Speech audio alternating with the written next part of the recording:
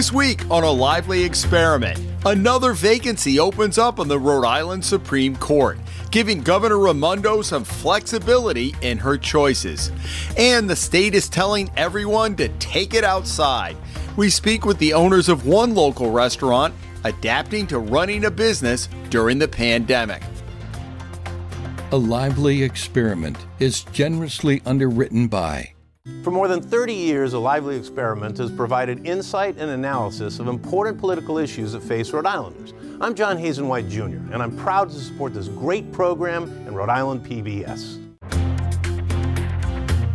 Joining us on the panel, attorney and former prosecutor Eva Marie Mancuso, Keith Stokes, Vice President of the 1696 Heritage Group, and former State Representative Dan Riley. Hello, everyone. I'm Jim Hummel, and welcome to this week's Lively. Well, President Trump contracts COVID, and the vice presidential candidates spar in a debate Wednesday night. We'll have a little bit on that later. But first, it looks like Rhode Island's not going to get the federal budget lifeline that is hoping for, if it gets one at all, until after the election. And that makes for some very difficult decisions going forward. Dan, you have sat in that chamber, and I think one of the problems, let's start with you, one of the problems is we have not made the difficult decisions over the years. So the state was starting in a budget hole. Now it looks like it's approaching $1 billion. The governor still has not done any layoffs, furlough program. And so I don't know what's going to happen, but it looks like we're going to be in a pinch. That's right, and we certainly already are. I think that the expectation amongst the Assembly and the governor's office is that it's not as bad of a problem as it was during the Great Recession, because the federal government is likely going to come in with some level of support that they just didn't provide in the past. But obviously that's a big if, and the longer it takes for a deal to come together in Washington, the longer we go without a budget. And what that means, as a matter of law, we continue to use last year's budget, but if we don't have the money to pay for last year's budget, we still have a deeper and deeper hole. So at some point, the Assembly is going to have to come back and start to make at least interim decisions that may be reversed in the future, but nevertheless allow us to start clawing our way out of this. Yeah, Eva, I have asked the governor repeatedly. It's no vendetta against state workers. You worked as a prosecutor for years, but we could have saved a lot of money. And I think there was a miscalculation that a lot of this money, the Congress was going to do something May, June, July, August. All of a sudden, we're going to be after November. I think it's going to be a world of hurt for a lot of state employees and organizations if they don't get that federal money. I think she has to start releasing more of that CARES Act money now to help small businesses, to keep our economy going and to continue on a path. I think we'll get a stimulus at some point. So I know she's being very conservative about the money. As far as laying off people, I think that I agree with her conversation that she's had so far. And that is, why add to the unemployment? Why add to more people that are on the rolls? We need to have, government still has to work. And she doesn't want to add to the unemployment number. She doesn't want to add to the people that are in pain, people that are suffering already by putting more people on the rolls. So I think it's a really, really tough balance, Jim. I just wish, Washington would get their head out of there, and get moving. Come on. These are real people with real issues. We need help now, not in November, not in January, right now. Keith?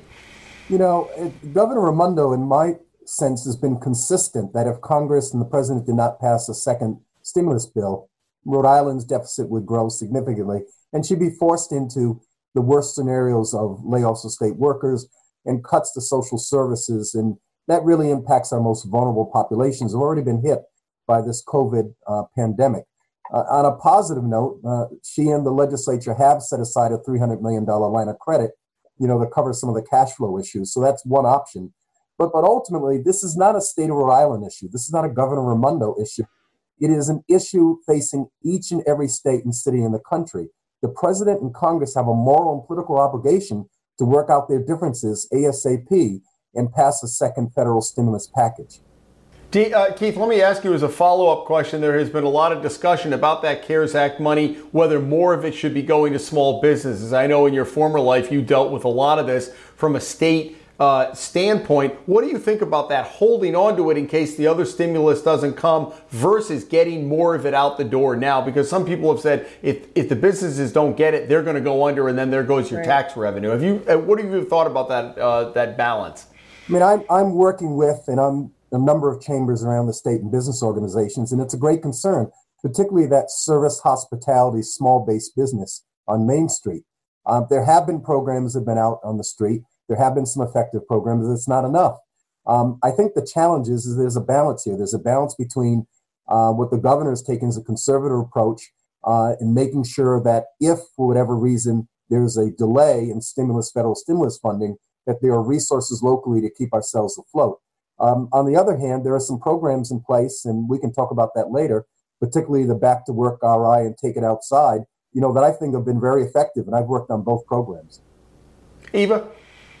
Yeah, I agree with you, Keith. I mean, my kudos today, I'll uncover it now, is Dale Venerini and the Hospitality Association for just thinking so creatively about ways to keep people supporting their organizations out there, what have you. I know my husband and I go out to eat quite frequently, and I feel completely safe. People are taking all of the protocols and they're doing everything. And so I really give kudos to the hospitality industry for doing what they have to do. Having said that, they need more help. They need more help now. What bothers me a little bit about Governor Raimondo's approach is that lack of urgency. Just kind of hold on, just kind of wait. And I've listened many times to the small business podcast that Lieutenant Governor McKee does, and I'm listening to people say, I don't know how I'm going to get through next week, and I need help now. So that sense of urgency, I think I can really hear, and it resonates with me that we need to make decisions because the federal government isn't. So release more of the CARES Act. Let's try to do it one day at a time and move forward. Speaking of the Take It Outside campaign, I sat down with the owners of Chez Pascal restaurant in Providence, Kristen and Matt Januso, and they've been coming up like many restaurant owners with creative ways to stay in business. In March, they didn't shut down. They actually just ramped up their takeout business, and they didn't take it outside immediately. They closed down for about a month in July, and then they ramped it up in August. So I sat down with them this week to talk about what are you going to do now that it looks to be getting colder. Here's some of what they said. We've had so many day ones, I think, since this started. Even though we've been doing this for 17 years, every day just brings a whole new challenge. And Matt and I, overnight, we just put up a whole platform of online food. We were surprised by the response on that first day we did it for takeout through email and through ordering online. And I think the response is what really made us realize that there are people out there that will help support us and are interested in what we're doing. And they were so grateful to have that sense of security and safety in food, and just like that act of handing the food out the window to them, and them being so grateful and pleasant and lovely. It was such a beautiful experience. In the winter, when it's cold, hopefully snow, we're gonna have like after ski parties. Matt is gonna make these like one pot hearty meals where you come and you sit in your little chair and you eat like this super hearty stew of some sort that kind of warms you up as if you were like in Switzerland. Kristen came up with an idea of having an old friend, customer, and a piano player, Mark Tabor, play music for the guests outside. He sits in the back of his pickup, completely isolated, but it's just something to add to customers as they're sitting outside. It's creative gimmicks. I mean, you need them. If we didn't have the assistance from the PPP, from the EIDL loan, from the grant from Rhode Island, from the Hospitality Association, I could be telling you a completely different story, but right now we are super fortunate that we had all of those resources available to us. There is more assistance that's going to be needed to help these small businesses. There definitely is, and however that happens, we will hopefully be able to take advantage of it in any way that we can. Keith, the governor was down your way. I noticed she took a little Newport tour to do the Take It Outside. They're fortunate. They are set up to be able to do this. But my fear is a lot of these businesses, especially down your way, Newport's taken such a hit this summer, are really going to be challenged. So I wonder what the vibe is down there as we get colder and colder as the weeks go by. You know, what I'm hearing and I'm seeing firsthand is that, you know, the Take It Outside's an innovative approach. It's going to be interesting how it's implemented in the fall, and particularly the winter months. I'm particularly happy, as Eva said, that the grants are targeting municipalities, chambers, Rhode Island Hospitality Association to really help implement all the different either programs or amenities that are needed to be successful. But I think what's also important to recognize is that not every restaurant or entertainment or small service is on a main street and may not have access to opening up either streets or parking areas for additional seating.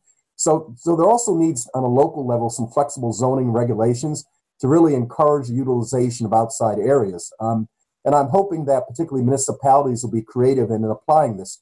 As an example, in Newport, we've got a great restaurant in the downtown, and they've had a partnership this summer and early fall with Bank Newport, who opened up their parking lot to allow them to expand their table services and for takeout delivery. And it's a great partnership. So it's absolutely essential that we have as much flexibility and not only grant dollars, but flexibility in zoning and policies to allow all businesses to equally have access to outdoor venues. So when I look at that, I say this is the time when we have to say, how can we help? How can we do it? Not what regulation can we put up to stop you from doing it. So when you hear things like partnerships, I live in East Greenwich. They've closed down Main Street 1 day a week. And I think it's even up to 2 days a week now, so that we can set up tables in the middle of the street, just like they're doing on Federal Hill. And it's wonderful. The vibe is great. People are happy. You know, they're social distancing, but at least you're getting to see your neighbors and your friends in a social environment. So it works because our municipal leaders are saying, how do we make it happen rather than how do we put up obstacles? So I totally agree with you, Keith, that this is a time for us to say, what can we do to help? It really can make government shine at a time when it's most needed for our small businesses and for our individuals. Dan? No, I was going to say the same thing. You know, it's been great to see local municipalities all the way up to the state really relax regulations or rethink regulations when it comes to how businesses are able to open and expand onto streets and have outdoor dining and things that they otherwise would have had to go through all of this red tape for. Other changes, like allowing restaurants to sell alcohol in takeout orders. We did that. Imagine that fight in any other year and all of the people that would have showed up to the takeout. But we were able to get it done. And look, the world didn't end. It's amazing how some of these deregulatory measures can work. And it's important we keep this going because as much as we can expand some outdoor dining, we're getting into winter. We're getting to fall and then winter. And it's going to be very difficult, even if restaurants are able to expand. So we need to do everything we can to listen to them in particular and ask them, what can we do to make it easier? Is it hours? Is it licenses? What can we do to try to relieve some pressure? It's not going to bring you back to normal.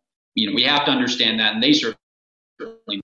But what other changes can we make to make their lives a little easier to help them get through this?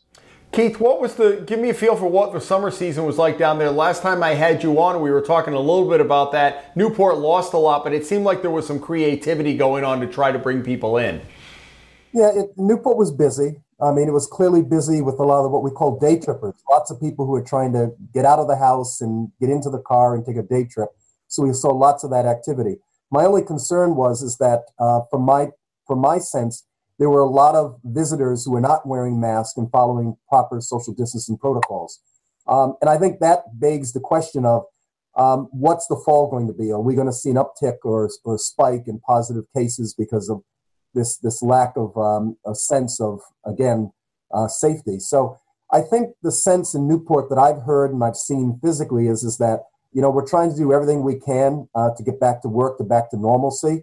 I think Dan raises a very important point. The world is going to change forever after we get out of this COVID pandemic crisis. And I think we have an opportunity to make government more responsive and more flexible and more supportive to particularly small businesses by beginning to take some of the rules and regs that have been relaxed and innovatively applied and continue them as a stated policy going forward. And these businesses are going to need this level of assistance more than ever once things calm down. All right, big changes on the Rhode Island Supreme Court. We've already had Justice Indalia announce months ago that he was going to be retiring. Just this week, Frank Flaherty, you remember him as the former mayor of Warwick, and he ran for governor many years back in 1990. He's been on the court all of a sudden since 2003. He says he wants to spend a little more time in retirement. That's fine. Eva, we just learned overnight that the 5 finalists for the first position are there, including expected Melissa Long, Senator Aaron Lynch, former Senator Lynch, Aaron Lynch Prada, and 3 others. So I wonder what you're thinking as this heads toward, now the governor has 2 choices, so it gives her a little bit of flexibility in terms of being able to expand and maybe change the face of the court. Well, I was thinking how excited I am that Governor Raimondo is going to have these picks and not President Trump, right? So I had, I had this little dichotomy in my brain about how upset I was when Ruth Bader Ginsburg died and we had that opening in the Supreme Court. And when Frank Flaherty announced that he would retire, I was excited about that. He's a wonderful guy. He deserves every minute. He's given back to our state in ways that people in a lifetime won't give back. So good luck to him. But yeah, we have eminently qualified to serve on the Supreme Court, and we have 5 now before the governor, and there's probably another dozen people that would be great. So I'm excited that Governor Raimondo is going to have these picks. I think that she'll do it deliberately and thoughtfully, and that's really all I can say. I think it's important to have people of color, but I think it's important to have people that have a wealth of experience as well. And I think Melissa Long would be a great addition to the court. But I also think that everyone that made the final list would be a great addition to the court. Judge Montalbano has done a great job. Judge Rogers has done a great job. Aaron Lynch Prada is a champion for individual rights and the rights of those that are downtrodden. So I don't think you can miss. I don't think you can miss. I think we're going to be blessed with somebody who is just wonderful. Keith? I think we can all agree that judges wield immense power. I mean, each day they're making decisions that affect people's livelihoods, our well-being, our fundamental rights. And I've always believed that in order to function properly, the judicial system needs to have the public trust that the institutions making decisions that are important and represent those citizens, particularly those from diverse backgrounds. The demographics of our city, of our state, and our country are changing rapidly, and our public service systems have to reflect the populations that they serve. So I believe diversity adds an overall value to the judiciary system. I believe the inclusion of judges of different backgrounds and walks of life results in more thoughtful and balanced decisions. And I think the governor is headed in the right direction. I think we've got some really great choices in women and men who equally have accomplished judiciary backgrounds. And I think we're headed in the right direction. And I think we're on the right side of history. Dan?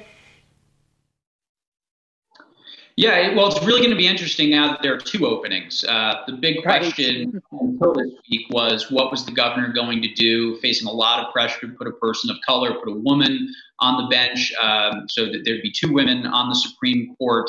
And now all of a sudden there are 2 openings, which, I don't believe in coincidences, especially in politics. So this creates a very convenient situation, or more convenient situation for the governor, I should say.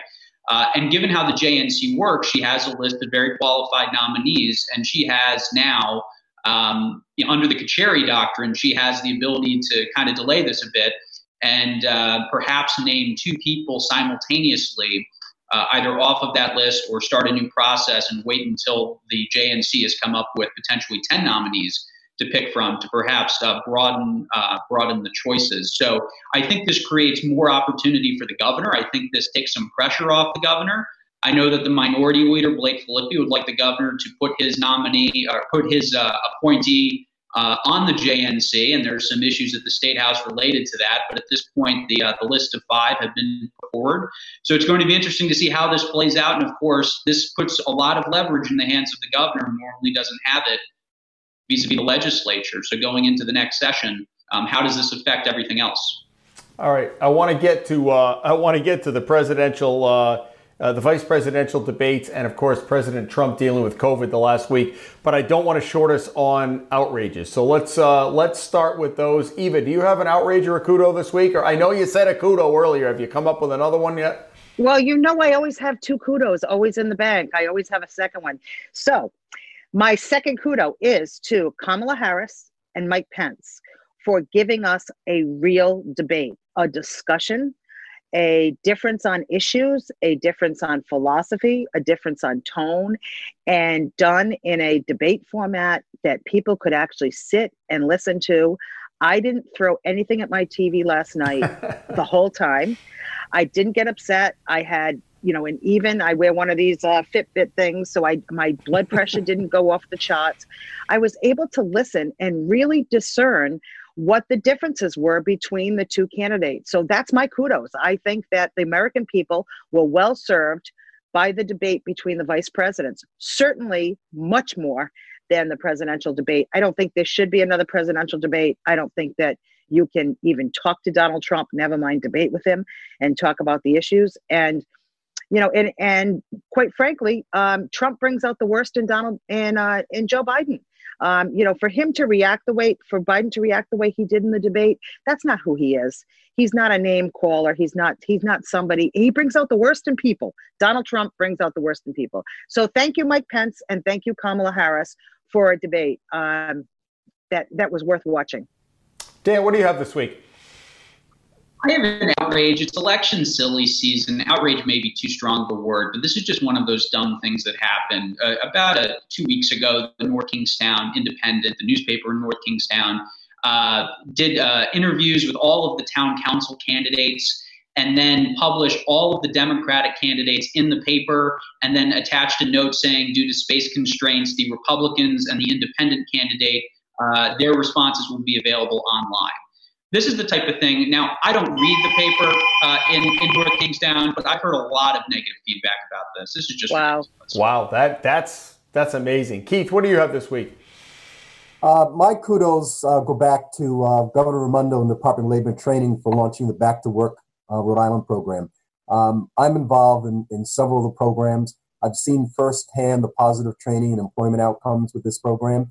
It's been particularly targeting unemployed and underemployed workers, particularly those in urban cities in some of the high-risk hospitality industries. And it's giving them an opportunity in a very short period of time, because these funds have to be expended by the end of the year, to be trained and placed in full-time positions. So this is a great program. I hope there's an opportunity to continue it and build it as a permanent program to deal with long-term unemployment and training opportunities within the state. Beautiful. Thank you. All right, folks, before we get to the national issues, I want to offer my own outrage and kudo together. Now, you may notice I'm in a little bit different location today. We're on location hosting Lively. That's because my outrage is, for the second time in 2 weeks, my power has gone out at my house. It's the third or fourth time this year. It seems like when it rains near my neighborhood that somehow National Grid can't figure out how to keep the power on. That is my outrage. My kudos are to my in-laws who are hosting me today in their kitchen. I appreciate that they invited me in. Shout out to Bill and Joyce Smith. They were part of the production team of Lively Experiment this morning. So hopefully we'll be back at Shea Hummel next week to be able to. I know we're all in different places. Eva every week's a little bit different. Keith's got the mask on. I love looking at everybody's background, but some people look at me like, Hummel, where are you today? Well, the power went out. So let's go to the, I don't know where to begin. I appreciate what you said about the vice presidential debate. Eva, I thought it was a little bit more civil. I thought Mike Pence kind of steamrolled on the time, but that's sometimes what they do. Dan, let's talk about the president testing positive for COVID. I think of what's happened just in the last week since we taped. When we taped Lively, we didn't even know that was going to happen. Now we're not sure about the second debate, but I wonder the concern among the Republicans. I think Trump is trailing in the polls, but now it's the Senate that I think they're worried about and how his actions are going to face that. So I wonder how you view that as a Republican, what's going on nationally. Yeah, and that's the big concern. If it becomes a wave election as opposed to a more standard referendum election on the incumbent, that becomes an issue for down ballot races that otherwise were stable, maybe had the incumbent Republican in the lead, just because there are forces at play that they really lose control over. There's a big question as to Trump's performance with suburban women. He lost that vote with Hillary Clinton. The question is Biden going to expand that to potentially 20 points? If it goes that high, that becomes a big problem in a lot of Senate races, among other demographics they're looking at. But I also think it's important to keep in mind, I'm not one to say polling is bad, but polling is not always a perfect science, especially when it comes to Donald Trump. And I think that when you look at all of the polls, it's clear Biden is in the lead when you look at the averages. But the pollsters would also tell you, because they do live polling as well as internet polling, sometimes with the same people, and they can see that there is a Trump effect. Now, pollsters would typically say it's about maybe 3 percentage points, maybe a little less. So when you look at the numbers, Biden still has a comfortable lead in especially some of these key states.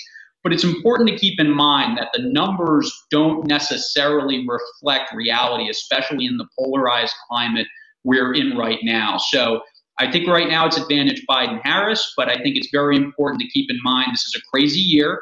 We've had about 50 news cycles in the last 5 days, it seems. And anything could happen the next, 25 plus days or so. All right, we got about 2 minutes left. Eva and Keith each take a minute. Eva, you go first. I agree with Dan on the polling aspect. I think that people are a lot more circumspect and they're a lot more guarded about who they talk about because it's so polarizing. I mean, when you say I'm voting for Trump, people have a response to that. So I think people just say, oh, no, I'm voting for Biden. So I'm not taking one thing for granted. I mean, I think that it's really important that every single person go out and vote and weigh in. This is going to be a very, very important election, as all elections are. But I just think we have to change the whole mantra of the country. We can't have this divisive, nasty, Jerry Springer type administration where everything is just nasty. That's all I can say. What are we teaching our kids? I said to my son, I was glad our grandchildren didn't watch the first presidential debate because what would they have seen? And that's every time I watch Trump on TV, I think the same thing. There's ways to disagree like we're doing here, right? Dan and I, he's a Republican, I'm a Democrat. We can talk issues all day long. It never gets nasty. All right, Eva, I'm sorry to cut you off. I want to give Keith the last 45 seconds. Go ahead, Keith. No, just any president should always lead by example. And we're in the midst of a worldwide pandemic. And to prevent the spread of disease that has killed more than 210,000 American citizens, our president and all others in position of public leadership and influence should abide by the clear guidelines developed by the Center for Disease Control. Quarantining, wearing masks, proper social distancing. What we need now is a unified country, and most importantly, a president that will lead by example and lead our citizens out of this pandemic and back into health and prosperity.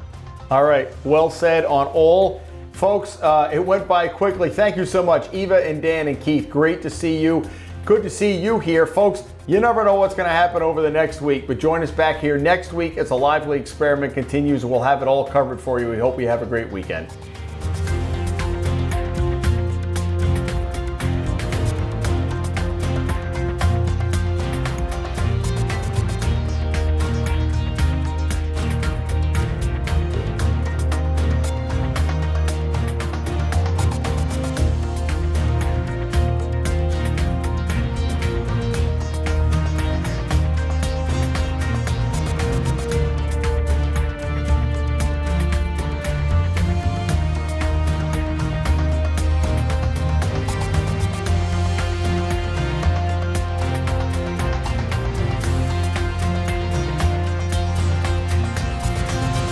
A Lively Experiment is generously underwritten by. For more than 30 years, A Lively Experiment has provided insight and analysis of important political issues that face Rhode Islanders. I'm John Hazen White Jr., and I'm proud to support this great program and Rhode Island PBS.